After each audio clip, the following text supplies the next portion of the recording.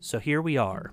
Another accountability phone call where we are going to learn just what's happened over the last 7 days to help us further our mission closer to our goals. The year is 2016, and unfortunately for me, I did not spend the last 7 days focusing about anything this call had to do with, because I thought some other things were more important. And little do I know that the owner of this phone call is about to rake me over the coals. Now, in leadership circles, we know that calling people out in front of their colleagues isn't the first choice in building trust with people. And I was embarrassed, to say the least, but this funny thing happened. I got the work done, and I was not called out in front of people again. Fast forward to 2017. We are in the midst of our fundraising season, and I am way off of where I should be. Now, at the development conference in October, I got the deadlines, I had the benchmarks, and I knew everything that I should be doing. And I decided to humble myself and approach the same guy that handed my butt to me in 2016 and asked him if we could step into his office. Once we got there, he asked me what we needed to talk about, and I said, I need you to rake me over the coals again, because I have no idea what I'm doing. You have been in these shoes before, and I am willing to do whatever it is you tell me to do. So we laid out the plans, we figured out the deadlines and the benchmarks, and something amazing happened. I was the only person that year to actually hit my goals.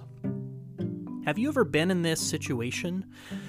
Have you ever been hired for a job and thought, as a leader, they must have hired me because they think I am the only one that can do this.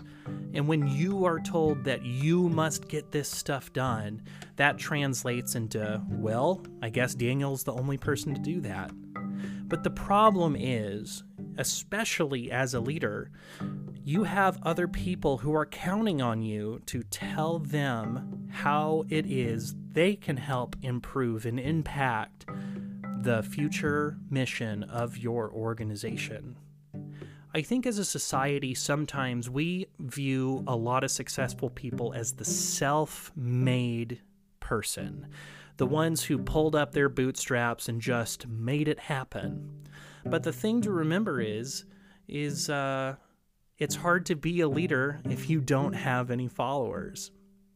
Peter addressed this back in biblical times. He was talking to the heads of churches, and he encouraged them to humble themselves before God so that God would have the opportunity to lift them up. I constantly fall because I believe that I am the person in charge of my own life, and it's so easy to think that. But every time I am in the driver's seat of my life, I never like the destination I end up in. So here's my encouragement for you, dear listeners. When you stumble, become humble. I'll say that again.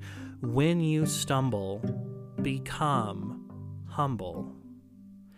Because we in this life were not meant to go it alone. Oftentimes, we're going to have to reach outside of ourselves to come up with the solution to make things happen. In fact, that's why organizations exist, because the more we work together to compare our ideas and move them forward, the stronger we are going to be. So, here's my challenge for y'all. Consider the last time that you fell on your face and you did stumble. It's okay, I'll wait. Is it possible that that happened because you were relying too much on the wrong things? When you stumble, become humble. Thank you so much for listening, and we'll catch you next time.